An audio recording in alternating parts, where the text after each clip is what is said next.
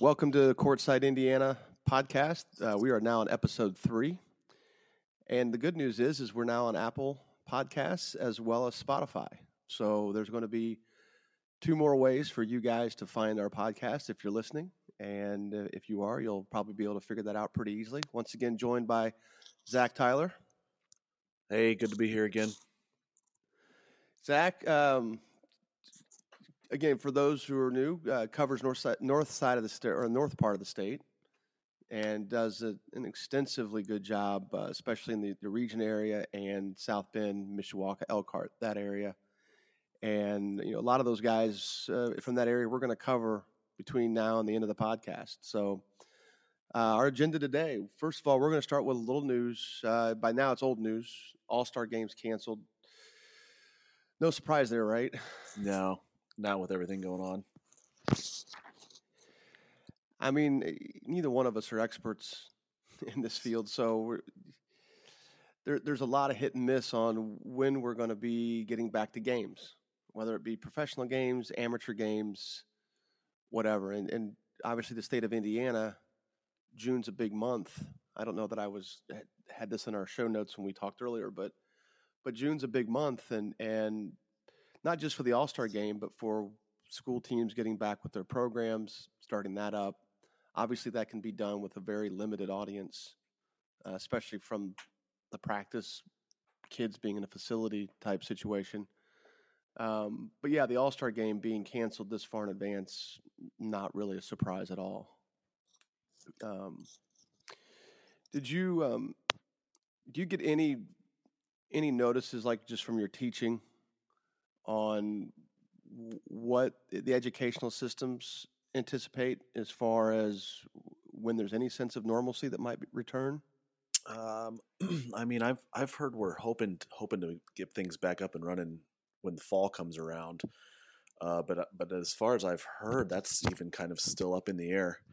And so there, yeah, go ahead, finish that. Yeah, and what that will involve even in the fall. I've heard of maybe potentially starting schools sooner, more extensive summer school programs going into the beginning of the next school year, and even just starting normal and hoping things will be better, knowing that kids will have that backward slide that they usually do in the summer, but even longer now.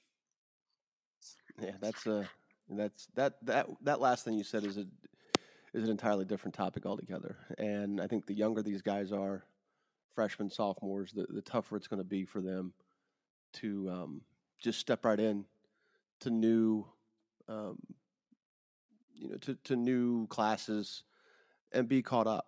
So I don't know. It'll be interesting to see what the state does with that. But for sure, things like the All-Star team, they have commitments they have to make, financial commitments, and those require more time than smaller events that use smaller venues.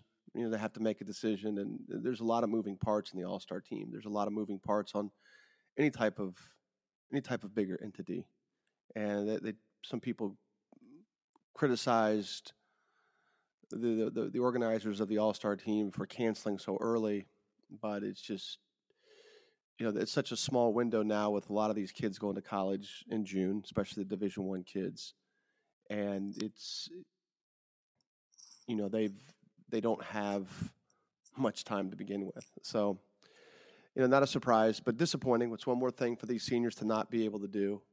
And, I guess we're going to kind of move on. And that's what we're doing here. We're moving on to Mr. Basketball. We do need to touch on that. We talked last week about at least my vote. I did vote for Tony Perkins, but had Leal second. And really you really couldn't go wrong with either one. But also expressed that Leal, I thought, was the favorite to win. I thought you were on that same page, right? Yeah, we kind of discussed that, being from Bloomington, going to the hometown school of IU there, just kind of the way that things were going to go, it seemed like.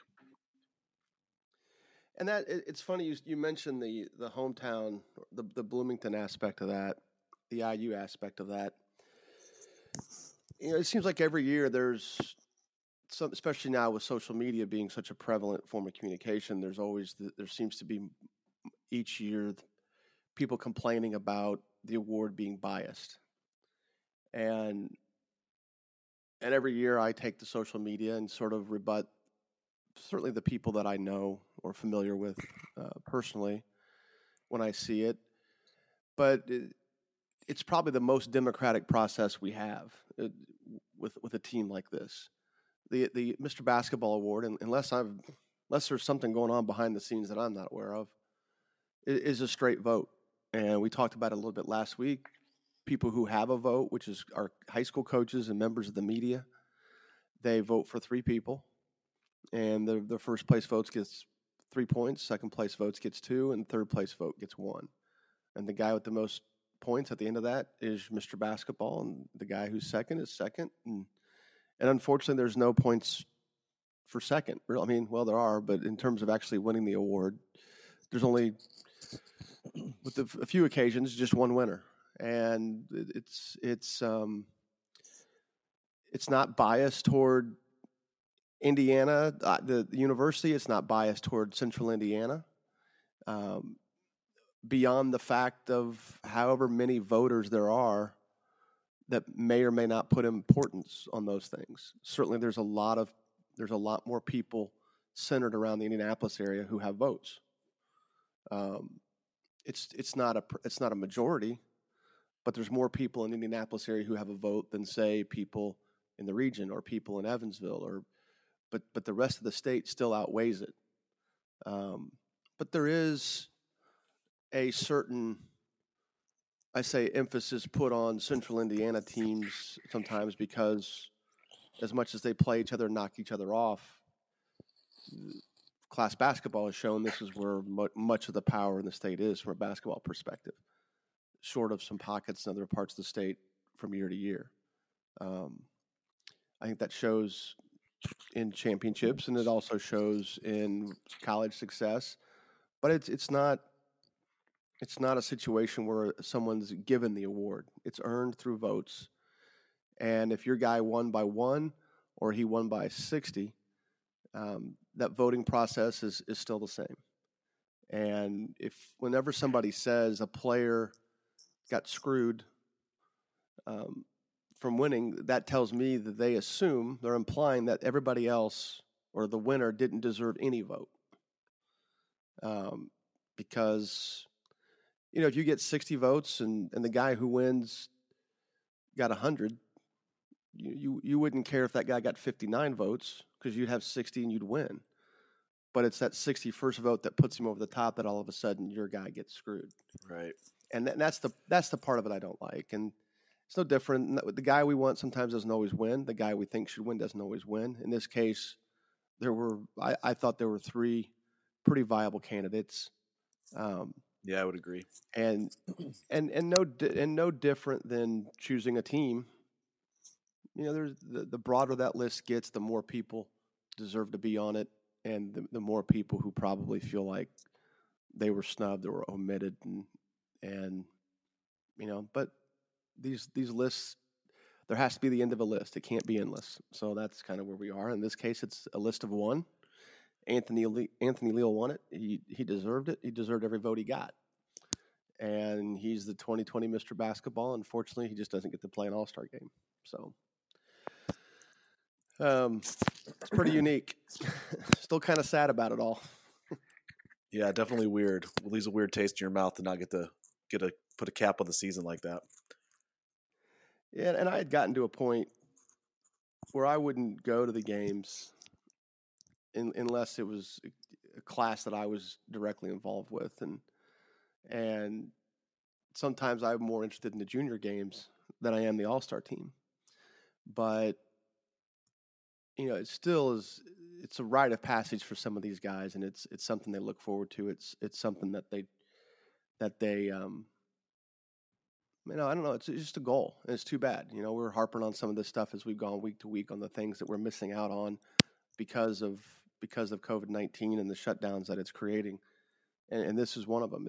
There's more important things that are happening in the world than this, but when you're 18, 19 years old, you've worked 12 years or more, for something, um, you lose out on an opportunity to do it. You'll never get it back.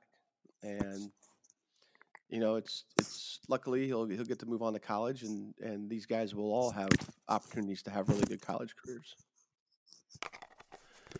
Moving on to the junior class, and not the junior all-star team, just something a little different. We're going to touch on some kids now, starting with Zach, that are maybe a little under the radar. We're going to start with him. We're going to name him off individually. We're going to work in some kids in Southern Indiana as well. But Zach, who do you got first? The top of my list, I have Kumari Peterson, actually, out of Gary Westside.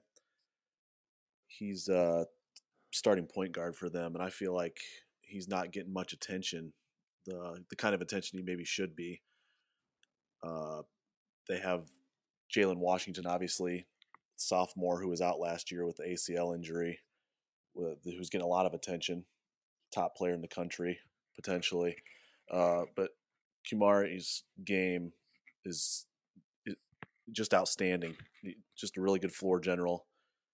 Can shoot it, can finish, good decision maker, just a really all around good player. And I just don't feel like he's getting that much attention, like I said, from Gary Westside. How does he compare to a couple of other kids that we've talked about? Sure, like a Gus or like a Luke Brown type player. No, I mean even guys up in that. Well, maybe not too many guys in that area, but like Keon Thompson, for example. I know they're not necessarily the same position, although I'm sure Keon still acts as a primary ball handler quite a bit. But how does he compare to that type of player? Yeah, Kumari, I feel like he could be more of a one at the next level, as opposed to Keon maybe being relied on now and then to be a one at the second level. But he's more of a two, I would think, maybe. With the size difference, Kumari's a little shorter.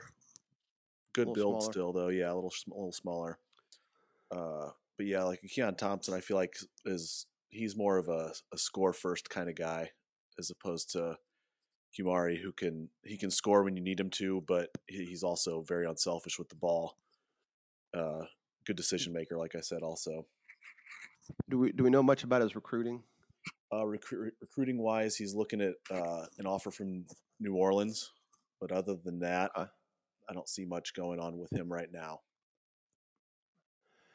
And of course, you texted me earlier tonight, and it's a kid that I know a little bit about, especially with his uncle, Krishan Christmas. Has transferred back to Gary West. He had played. We both had to look this up. He played at Tees Valley Christian High School in West Virginia, which is a prep school. He had played at Gary West as a freshman, and then left to go to prep school. And I think that was sort of just to change up his outlook academically. Good kid. I think he was just probably needing some more focus, and a lot of kids like that will go prep school route because it offers them a different environment, and that's But now he's back. He tore his ACL earlier in the school season, and now he's back and plans on going to Gary West. I think he's already enrolled. He's a kid that really improved skill set over the last year or so. And when he was a freshman, it was clear how athletic he was. His length was impressive. I think he's got a lot of physical tools that it takes to play at the Division I level. He's got offers right now from Ohio, Stetson, and DePaul.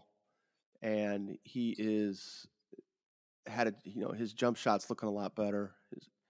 But I think that how he recovers clearly will play a big role in how the rest of his recruiting goes. But now it'll be interesting to see what they add with Jalen Washington, or what they have now with Jalen getting back healthy as well. They'll have two kids coming back from major injuries. They'll need Kumari again. They'll need to have another. Who was the other junior that they had, or the other player that they have up there? Oh, that's a good question. Kumari, Christmas, and what's the other guy's name? It's slipping my mind right now. Yeah, I threw that curveball. I shouldn't. There's Robertson kid, right? Is that who you're thinking of? I'm gonna check real quick. Roberson. The Paris Roberson. Yeah. And then or Perry and Roberson. Which one is it? It's one of them. It's one of them. But they pretty much have everybody back. I guess that's where I was going with that. And they've got good size to go with Jalen. And then they've got they've got Kumari, who I really liked in June when I got a chance to see him play. I don't know if I've ever had a chance to see Jalen Washington play. Every time I go, he's hurt. I went to watch him play at the Charlie Hughes shootout in June last year, and the game I went to, he sat out because he had a little sprain, and so I didn't get a chance to see him play there either. So I haven't got to see him play either. The kid down here, Shamar Avance from Lawrence North, a point guard, probably a lot like Kumari from Gary West in terms of his size. He's a little undersized. I don't know. He's not really undersized. I mean, he's 6 feet, and he's got an offer from IUPUI. I love how he runs a team. He is definitely a pass-first point guard. He's not a guy where the ball sticks in his hands, at least not during the school season. He's a kid his outside shot's improving every time I see him. I mean, I don't see LN as much as you would think. I mean, I saw them probably play 4 or 5 times this year. And it just seemed like each time he got a little bit better. And as much as Tony Perkins puts them on his back at times, and as much as Hughes can be a difference maker for them in terms of his abilities at 6'6", 6'7", Shamar runs the show. And he distributes the ball, extremely well. CJ Gunn, obviously, is another scoring option for them, for Lawrence North. And I think Shamar is going to be a kid that he's going to get more opportunities from a scholarship wise. IUPUI has jumped on board. Their program's a little bit in flux right now, but whoever gets that job, they're going to figure out pretty quickly that they need to stick with Shamar, because I think he's a great kid at that level. Sure. Who do you got? Who else do you got up there? I wrote down Chris Mantis's name, 6'6" shooter from Lowell. But looking at his offers, you see Bellarmine on there, and then of course you see Ball State, Incarnate World, and then you see that Missouri Valley offer from Valpo, and I think that's probably a good spot for him at that level for Chris. The way he shoots the ball, unselfish also, not afraid to put the ball on the floor to get to the basket, can rebound some, but just his range is crazy also. Can just shoot it. I think what hurts him is his strength. And that's not uncommon. I mean, we talked last week. A lot of freshmen, a lot of kids that are this age need to get stronger. But they look at him compared to other kids in the class, and sometimes this class is so deep. We've touched on this a couple of times in our first 2 podcasts. Yep. This class is so deep. It's not just about, hey, is Chris good enough? It's that is Chris what they're looking for? It's just there's other guys at that position that are a little bit more developed physically. Sure. And a little bit easier to see, and certainly they could take a chance and offer multiple guys at the same position, but a lot of schools don't do that. I've known Chris since he was a 7th grader, and he came down for a workout, and he was this 5'7" 7th grader, and the guy coaching that team is a friend of mine. It's a long way to drive if you're not real sure how much for a summer team, if you're not real sure how much a kid's going to contribute right away. And my thing was, look, this kid's not going to be 5'7" forever. He's going to be huge. Definitely. Or at the very least tall and long. Knew a little bit about his brother.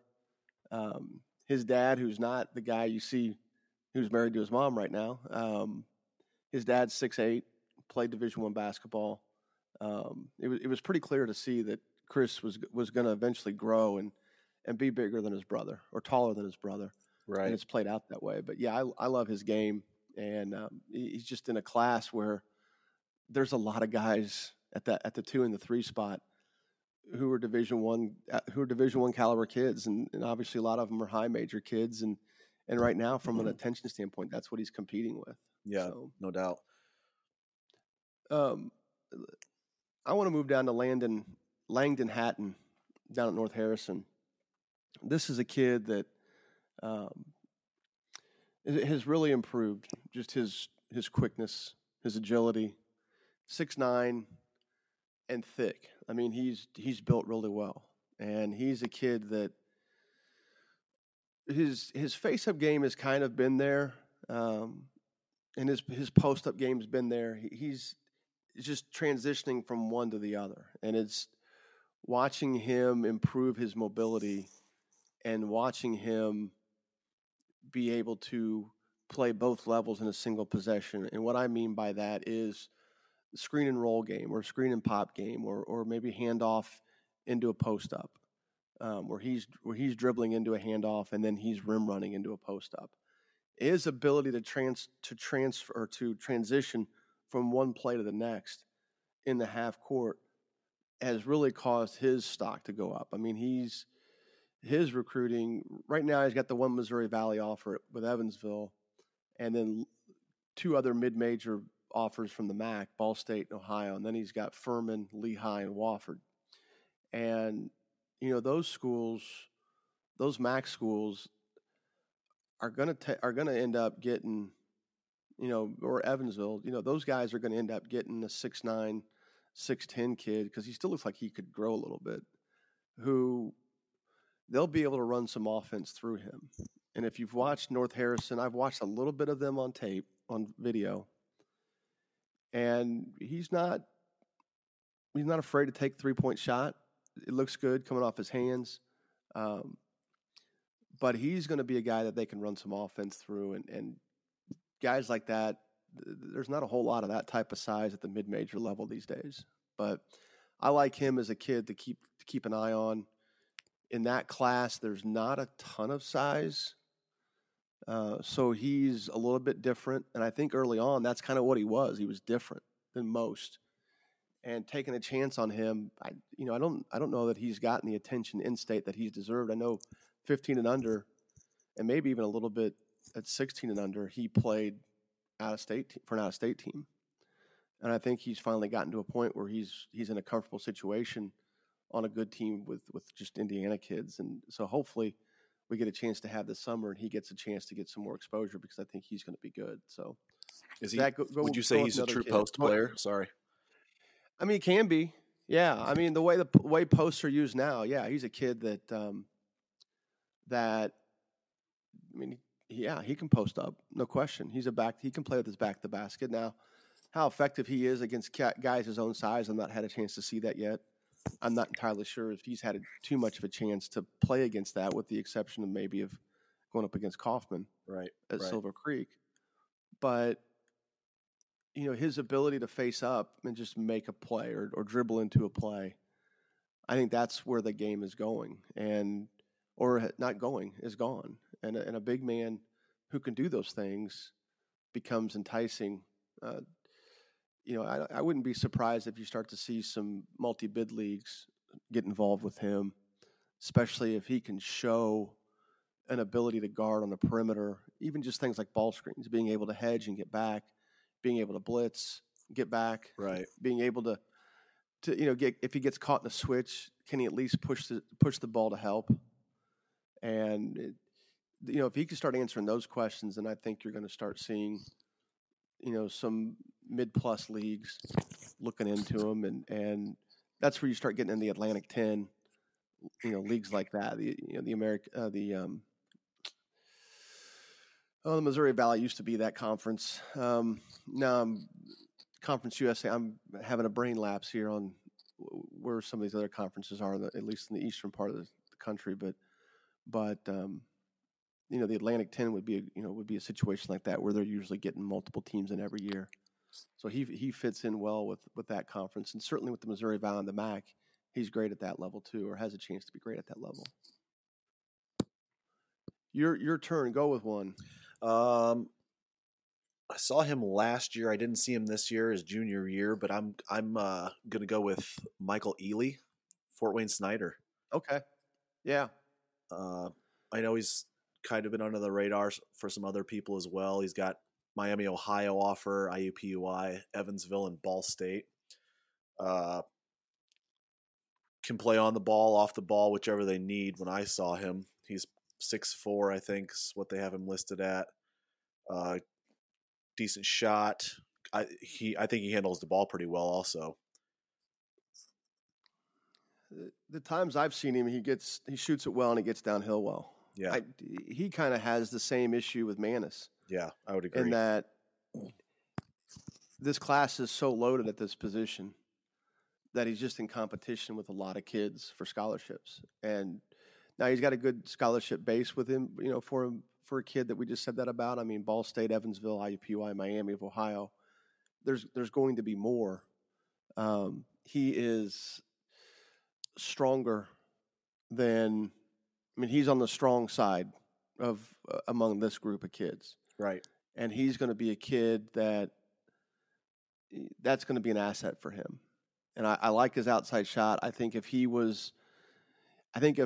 Fort Wayne Snyder would have had a chance to play in the regional, and maybe gotten by Carmel, I think it really would have been a big deal for him. This is one kid that was really, really hurt by the shutdown, because that was going to be his stage. He had a tremendous year, and it's a kid I've seen play a decent amount, both school ball and the summer, and it was going to be a chance for him to really break through and show something. And there would have been no shame getting, I assume that I'm sort of placing them in the championship game of the regionals against Carmel. That's what we discussed when at least that was my view. Right.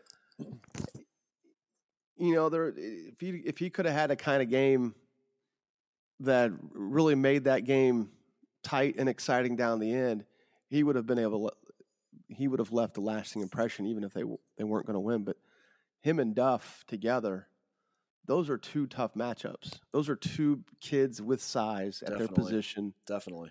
Who are skilled. And it would have been a tough match for Carmel to get through those two guys.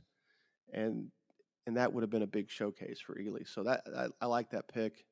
There's just a lot of kids at that spot. And so when you start talking about guys like Pierce Thomas and Jaden Taylor, who have already committed to Butler, you talk about Blake Wesley, who's committed or not committed, but he's got Big Ten high major offers.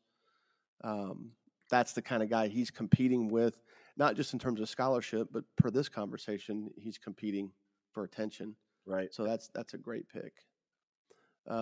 Talk about a guy competing for attention is Cooper Jacoby. And again, another one of those wings. And, Cooper on a state championship team, definitely Silver Creek's, there's no shame in saying he's their second best player. But in my mind, he's one of the top 10 players in the class.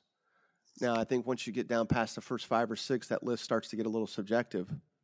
But he's a kid at 6'6". His shot mechanics are improving. They're not the strongest part of his game. He can post up positive matchups. He's definitely good off the drive. He gets second chance points. He defends multiple positions, and I think his motor is endless, and that's one thing I love about him. And he's a kid that, right now he's got offers from Ball State, LaSalle, IUPUI, Indiana State, Miami of Ohio, and Akron. So he's definitely a solid mid-major guy. And I don't know that he's a high major wing. He's a guy that will be that kid when he's a junior and senior that has great games, and you're wondering, why didn't maybe a Big Ten school take a chance on him? That's kind of my perception of it. Right. Just because he plays with such intensity that I think he gets himself in a gym. And right now I would say his weakness is his outside shot. And that's not to say it's a bad outside shot. It's just that it's just not automatic. And he's a kid that can create off the dribble as well. I just think he does a lot of nice things on the floor. And it's a kid that obviously a lot of people are in the gym watching Trey. A lot of people write about Silver Creek. They write about him. I will say a good friend of mine, Joe Ledbetter, has been touting this kid since he was in middle school, and he's lived up to it. And he was brilliant against Fort Wayne Blackhawk in the Southport game at the beginning of the last December. He single-handedly kept them in the game while Trey was battling foul trouble, and basically Caleb Furst was dominating the first half, and Cooper came in and really shut Furst down and made it tough for him in the second half, and Silver Creek eventually overcame their deficit, came back and won relatively handily. But yeah, Cooper's a kid I like on this list, and probably the most visible of the bunch just because he gets the chance to play with Trey, but he also gets a chance to play in Trey's shadows from time to time. Yeah, what do you got next? And he's Zach? somebody go ahead. I need to get to watch this summer if possible. He was on my list and we talked about him before, so hopefully summer works out for us here. Yeah, we'll that'll be our thing on every one of them. We'll come back to this. And we'll be like, yeah, hopefully we get a chance to see him play again this summer. Somebody else on my list, I think he's maybe not so much under the radar, just a kid I like. I know we've kind of discussed him before, and I think I'm a little higher than you are on him, but it's Brooks Barnhizer from Lafayette Jeff. Looking at offers, we're talking Butler, Xavier, Northwestern as his big time ones over like Western Kentucky and Evansville and Ball State. Probably follows in the same category we've been talking about our other guys, is the playing behind guys that maybe are better than him at the position. I mean, Brooks runs the show a lot of times for Lafayette and can handle it well for being this 6'6" and can shoot the lights out of the ball also. Not afraid to go in and rebound, obviously, and he's a capable passer, so he's got a lot to his game. Well, he's a lot like his dad at that age. He's got a clip on him, that's for sure. And I in my teens and early 20s, I had a chance to get to play basketball with his dad a lot, and it's more like running laps at that point because as much as Coach Barnhizer likes to shoot, but that's not exactly a mystery to anybody that's ever played with him. But now, and then to his credit, both of his kids can really shoot the ball. And no, definitely Brooks, that's one of those things where, I look at a team that, I'm a man-to-man snob, and I look at a team that relies as much on a 1-3-1 as they do, and wonder, how well can some of these guys guard, individually. Definitely. And so that's sort of the question that has to get answered with him. Now, offensively, he's probably as complete as anybody in this class, and he's proven that statistically. I think he proves that with the skill set. He plays under control.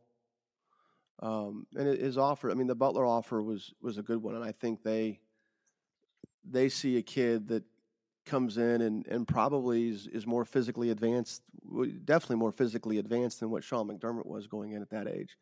Sean's a kid that I'm very familiar with. That's a good comparison, I'd say. Skill set wise, he's the same player. He's a little thicker. Athletically, they're about the same.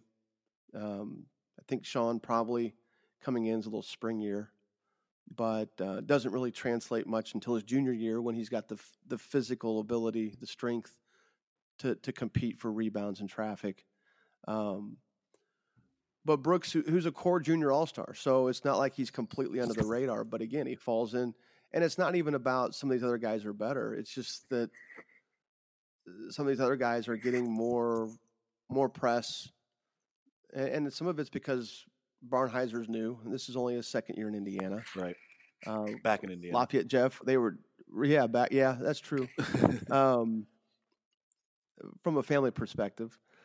But even before they were here, they were up at Calumet or Whiting, right? Mishawaka. Or I'm sorry, Elkhart. Mishawaka. Elkhart, yeah. It's been a long time since they've been in Central Indiana. And, he's a kid that, they weren't great last year, They definitely were good this year. They were really good this year, but then getting beat in the sectional, right? Or did they? Yeah. Yeah. Um, it seems like it's so long ago. Holy cow! But them, he's a core junior all-star. He's going to be a kid that, again, from an attention standpoint, is going to compete with some of these other guys, and that's really what we're talking about right now. It's not necessarily about recruiting, because his recruiting is there with Butler, Northwestern, right, Ball State, Evansville, right. the guys you named, and Western Kentucky. So, one more guy I want to get to from Southern Indiana. I guess I've become the Southern Indiana advocate, is Jake Heidebreeder. And I mean, I guess this whole segment could just be on these wings. The twos and the threes in this class, it's just ridiculously deep. He's another kid, 6'4", 6'5" shooting guard from Floyd Central. Got a lot of playing time last year as a sophomore. Played some as a freshman, some varsity as a freshman, and was really poised to have a big spring. And this was going to be an important spring for him. A little bit like Ely in that here's a kid that's already got an Indiana State offer. He's got a Furman offer. Here's a kid that had some high majors sniffing around, definitely some teams from multi-bid leagues sniffing around. And he really does everything on a court for Floyd Central. He's a primary ball handler for them. He's their leading scorer. He can shoot, finishes in traffic. When he was a sophomore, he absolutely tore apart Lawrence North in the first half of the game. In the second half, they got him a little bit more under control. But just to watch him do that as a sophomore was really kind of eye-opening, because those are the types of games, especially when you live around here. You want to see great teams from Southern Indiana coming up and playing mixed school. I got a little bit of that chip on my shoulder just because I watch it so much, and it's such a good level of basketball. And he not only did he fit in and compete, he was the best player on the floor for 16 minutes. The second half, Lawrence North was, he didn't quite go crazy, but they also got Kobe Barnes. They also had Kobe Barnes in that team, so it wasn't like he was going to completely dominate the whole game. Once they shifted attention to him, Kobe started having a good half, and if I remember correctly, Floyd Central snuck away with a victory. But again, Dad's 6'9", played at Southport High School. So those around here who remember those really good Southport teams in the late 80s in 1990, they would tell you that they should have beaten Bedford and should have played for a state championship. So he comes from good stock physically and probably has a little bit more room to grow in him. But right now, just an extremely versatile player at 6'4". Have you had a chance to see him play? I have not. That would be somebody else I need to get on the list to check out, hopefully. All right, man, your turn. I'm going to go with Darrell Reed from Hammond High School. Yes. Up here in the region. He's 6'7", tremendous body, so strong already. Just got an offer the other day from Detroit. Has a UIC offer as well. Other than that, sounds like things are going pretty slow for him at this point. I'm not sure what he does summer team-wise either. If he goes Young and restless. Oh, okay. Evidently. I think that's what they're YNR basketball. I actually just looked it up as you were talking about him earlier. Yeah, Young and Reckless. Sorry, not Young and Restless. That's a soap opera. Young and Restless. It's a group out of Chicago. They're pretty good. They usually have their fair share of athletes, and just watching what little I did get a chance to see him play. Actually, that first Saturday of the regionals, moping around at home, licking my wounds, I was decided to watch some of the games from the sectional, and I watched the Hammond Calumet game. Oh, okay. So got a chance to watch a lot of guys in that game. Yeah, so that was one advantage of IHSAA streaming app. which I highly recommend, by the way, people. There's a lot of good games on that app. But yeah, other than that, I don't know much about him. I know he didn't do much away from the rim. So that would be my one question with him. And I would agree. You've seen him more. Is that part of his game? I would agree with that also. Is 15 in, maybe 12 in is all. He's going to get your garbage putback rebounds. He's going to run the floor, dunk the ball. Very big on hustling. But he's under the radar, like we've been talking about. Different skill set than other kids that have been on my list, though, being a power forward probably. And like you said, closer to the basket kind of guy. I don't know that he can shoot it outside of 12 feet. Yeah, I didn't see it that game. Yeah. But, he was so active that game that pretty much anything that even looked like it was coming off the rim, he rebounded. So, DJ Hughes from Lawrence North, there's a kid that didn't make the junior all-star team. And of all the guys that were omitted, I mean, I think he's a strong case to be on it. But again, it's a crowded field. This class, that's how good it is. This kid's got 6 Division I offers already: IUPUI, Western Illinois, New Orleans, Morehead State, Toledo, and Ball State. And that kid doesn't make the junior all-star team. And it's not like that. That's a kid living on summer laurel. Sometimes you get kids, like I coached a kid from Lawrence North in the mid-2000s who went to Western Michigan, got his first scholarship offer before he ever played his first varsity game. And 6'7", could shoot a little bit, jumped really well. Donald Cloutier was his name. And he played with Odin and Conley and Brandon McPherson and all those guys and just waiting on his chance as a couple of guys graduated ahead of him. And, DJ is, I hope Don's not, doesn't get offended by this. DJ is way more talented physically, more athletic. But he's a kid that is transitioning his game from a pure post to a forward to a wing. And it's a guy whose shots improved. His ball handling has improved from year to year, really from season to season. And I mean from like school season to summer to school season. So I view those as season to season. And another kid that was going to get a chance this spring to show how his game had improved. He did have a glimpse of it this year for Lawrence North. As much as they dominated teams, his ability to score off the drive was really impressive. He did not ignore the post, so he still scored in post-ups. So it wasn't like he was trying to float, which is what a lot of kids do who try to convince people that they're not post players.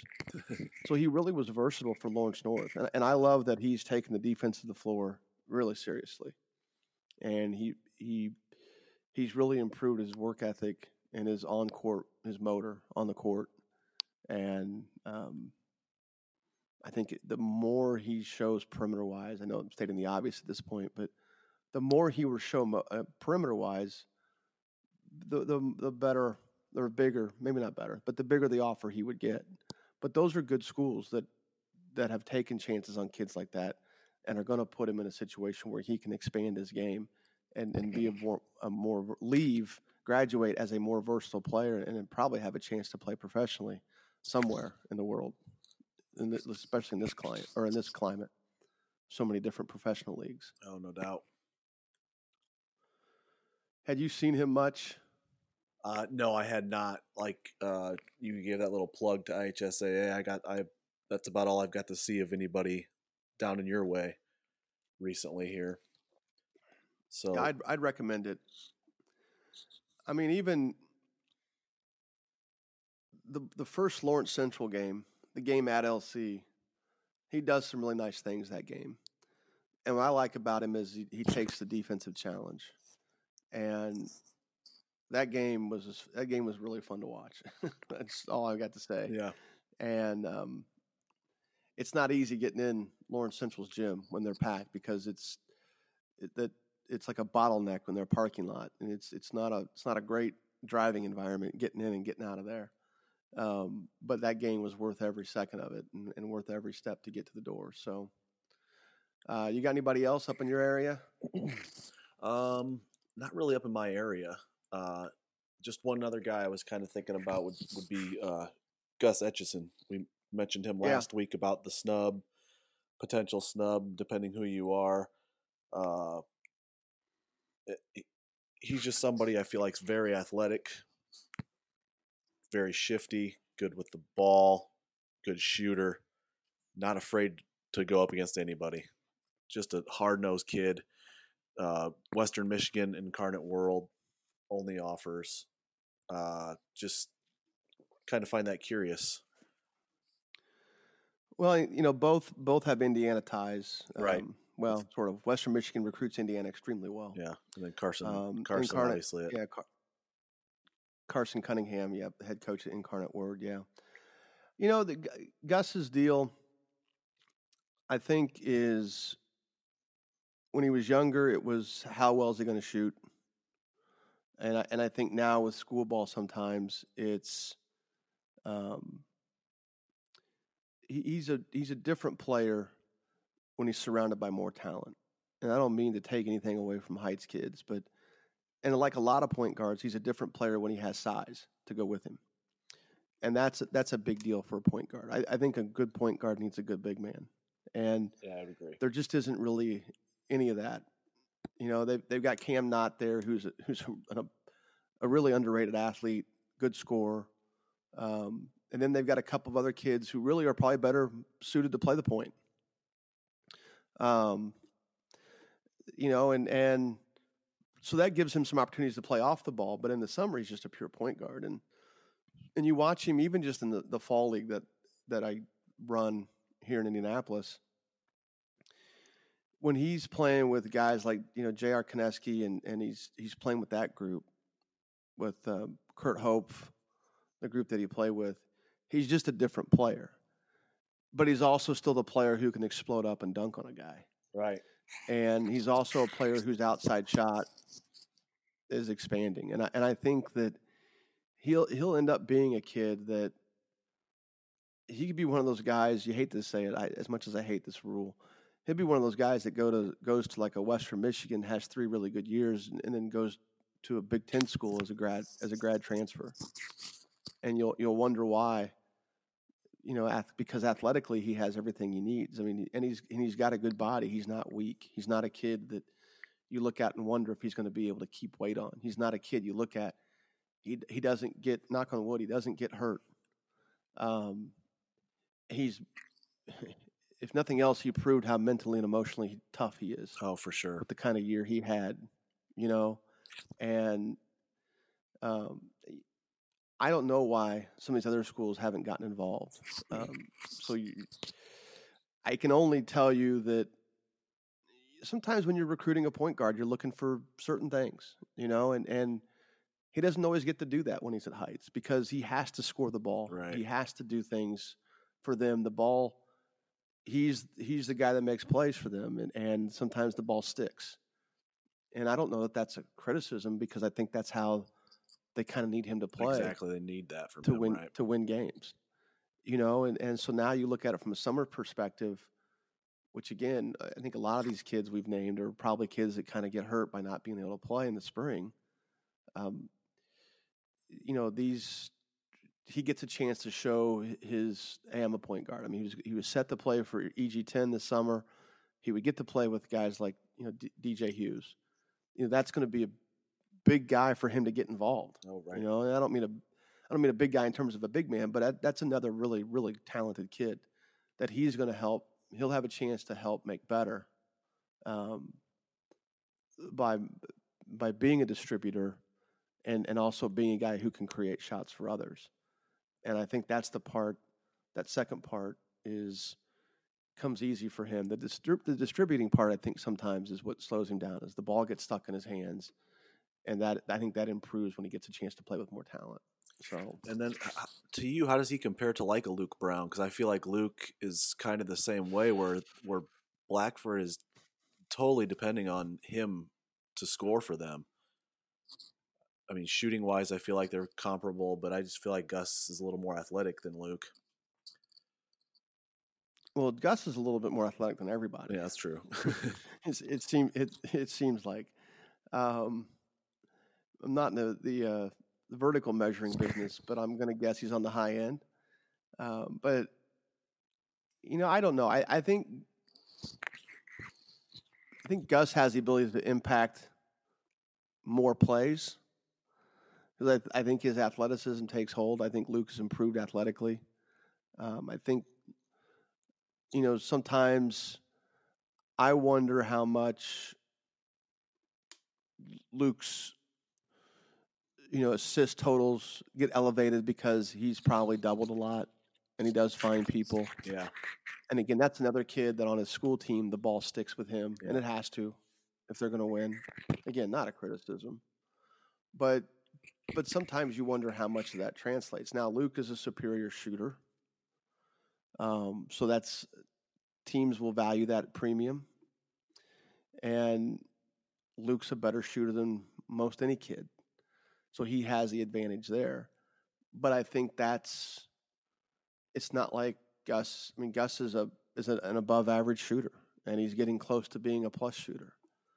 And it's weird. I didn't get a chance. I only saw Hamilton Heights play once this year, and didn't get a chance to see Blackford play at all. But I don't know. Comparison wise, I don't think you can go wrong with either, especially at the mid major level. I know there's some IU fans that think IU should be on a Luke Brown. I don't think that's something I would jump on board with right now, especially if I was Indiana. I'd need to see more. If I was a high major school, I would need to see more from both these kids. But that's not a knock on them. That's just a different conversation. So I don't know who I would take between those two. It just really depends on what the makeup of the rest of your team is.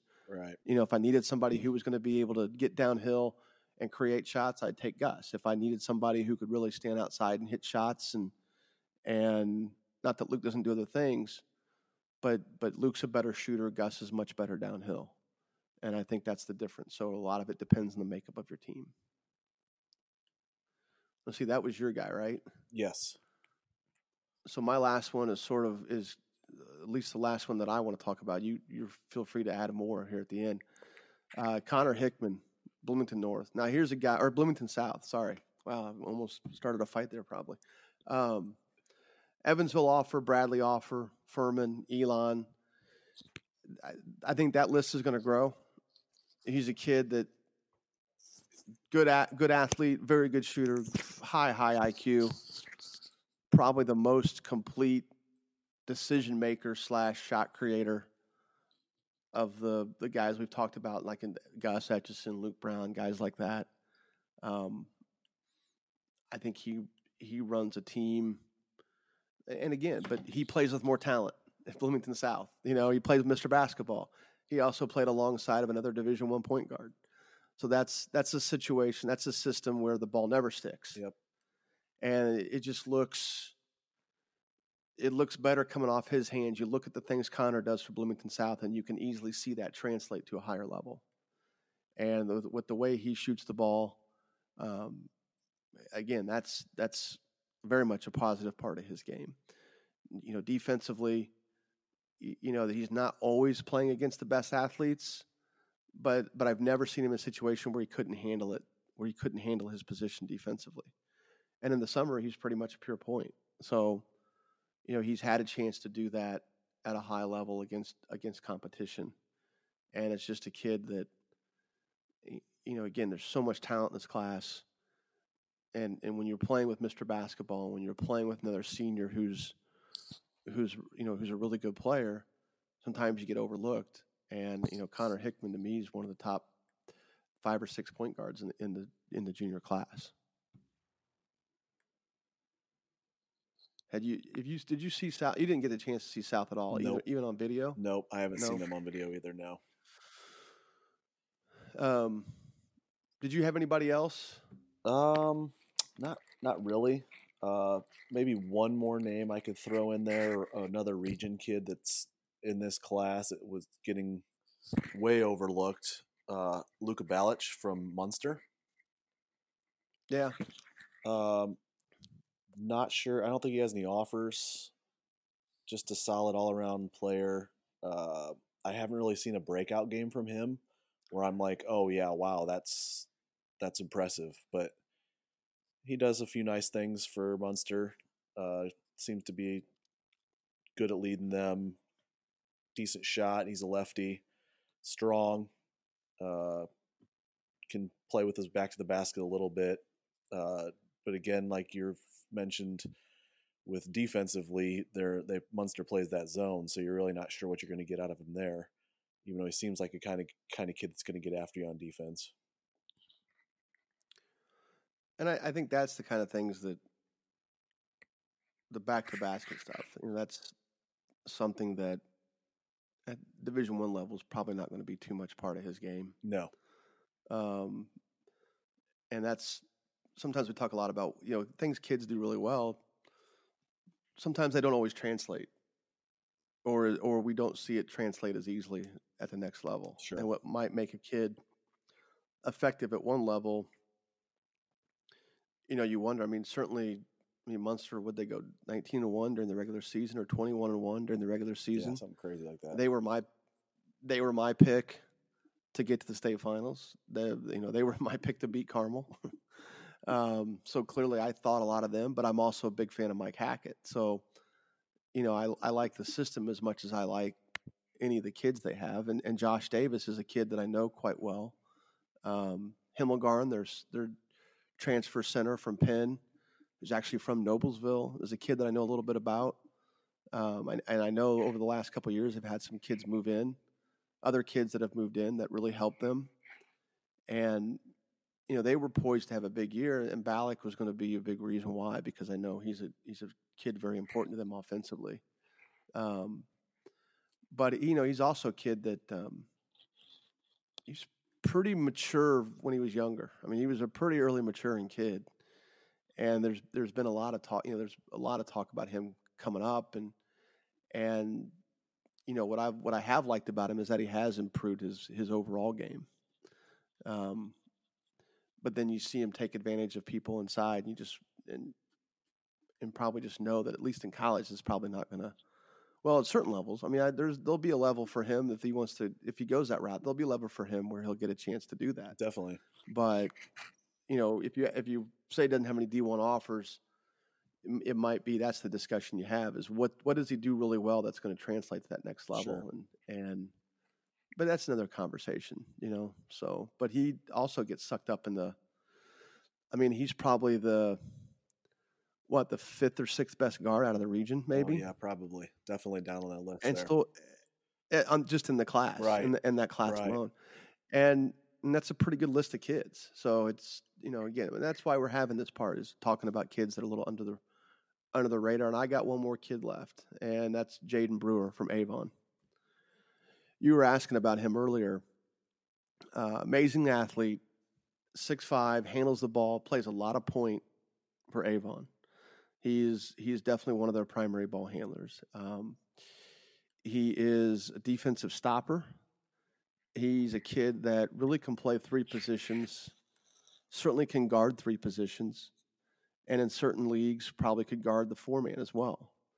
He's defensively as versatile as a kid I've seen in a long time. The one knock on him is his outside shot.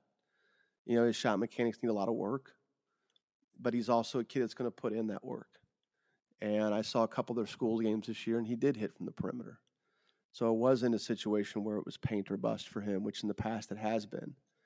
And he's not been as aggressive getting downhill as he could, because I think at times he's wondered about, am I going to get to the free throw line and hit that shot?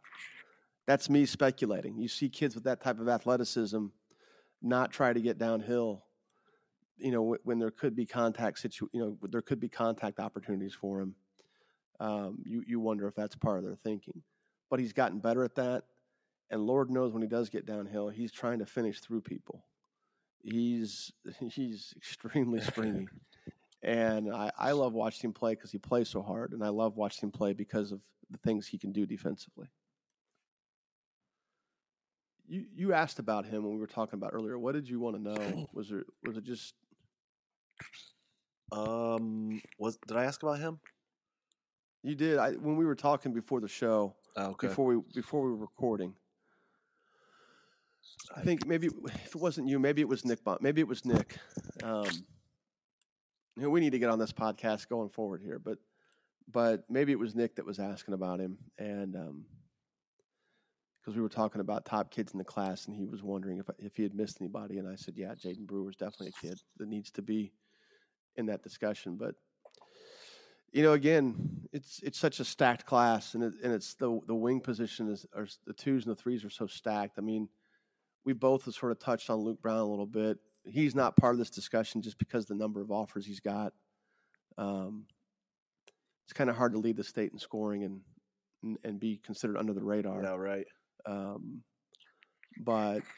he's also a junior all-star, so it's not like he's going without the accolades. But I think as far as there was one more kid that I wanted to talk about. Malik Stanley out of Warren. As good as they've been, he's been the young kid playing up with those older guys. And this year he got a chance to take the lead and didn't disappoint. They had a new coach this year, and they lost a lot of kids from last year's team. They lost, obviously they're 2 years removed from winning a state championship. And when you look at the responsibility he had at 6 feet as a point guard to come in and lead that group, and not just lead them, but also be a guy they expect to score a lot. I thought he handled that transition, that step up into a bigger role smoothly. He's a kid that, as I've seen him play more, has gotten better at creating shots for others, distributing the ball. I think defensively, he is extremely capable. You can see there's sometimes off the ball he gets a little ball hawkish where he's just looking at the ball and sort of ignoring everything else and trying to make a play and gamble.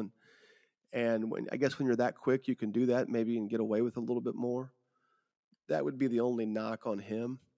And not really a knock. I mean, it's not too big of a knock, but because it's not like he lingers in it. So once he knows he misses, he's back in the play. So he's not just trying to – it's not all or nothing for him. But I love his outside shot. And he's a kid that gets downhill. He's excellent off ball screens. You can't go underneath the screen because he'll hit that shot. And if you crowd him, he'll get by you. And then he'll find people. And the problem with Warren this year was they didn't have a lot of size. Even though they have not played with a lot of size in the past, they've had guys who are physical and who can finish inside. And this year they didn't necessarily have that guy. So it was pretty much once he got down to the paint area, he's going to have to finish the play or kick it out. There was nobody to drop it off to make it a little bit easier for him. Nobody really to soak up any gravity on defense when he has the ball. And the times I saw him play this year, I just thought he was extremely efficient and really loved the way he plays. So have you had a chance to see him yet? No, I haven't either. No? Nope. Well, we both need to do a better job of seeing other kids from other parts of the state. Maybe that's the testament of how good of a job you've done up there. Is I've not needed to go down there, and you've not needed to come down here. But I like the group of guys you have. I've seen a couple of them, a couple more even on video, and it's good talking about kids that we don't normally get to talk a lot about because they deserve the attention too. And it's easy to talk about these kids that are getting high major offers, and we need to focus on everybody as much as we can. And there's probably a tier of kids lower than this group. I mean, we didn't talk about Blake Sisley. There's a lot of kids we didn't talk about who are still getting a lot more attention. Luke Good's a kid that hasn't committed yet. Obviously, kids like Kalen First, Lincoln Hale, J.R. Koneski, Christian Landa, those guys have already committed. The two Butler kids have already committed. I think our goal, I mean, obviously everybody knows Trey Kaufman. I think our goal from here was to really talk about that next lower layer of kid that isn't getting a lot of press. Sure. That does it for episode 3 of the Courtside Indiana podcast. I want to thank Zach Tyler for his participation, especially on Northern Indiana kids. Our next podcast will come later this week as we talk about how COVID-19 is impacting the recruiting process, especially for incoming seniors. And Zach will go through a rundown of incoming prospects into the Crossroads Leagues. If you haven't already found us on Apple Podcasts, our podcast is located there now. You can subscribe there and rate us, hopefully with 5 stars. And also you can find us on Spotify. And if you need any more information on our website or these podcasts, you can check us out at courtsideindiana.com. Thank you for listening.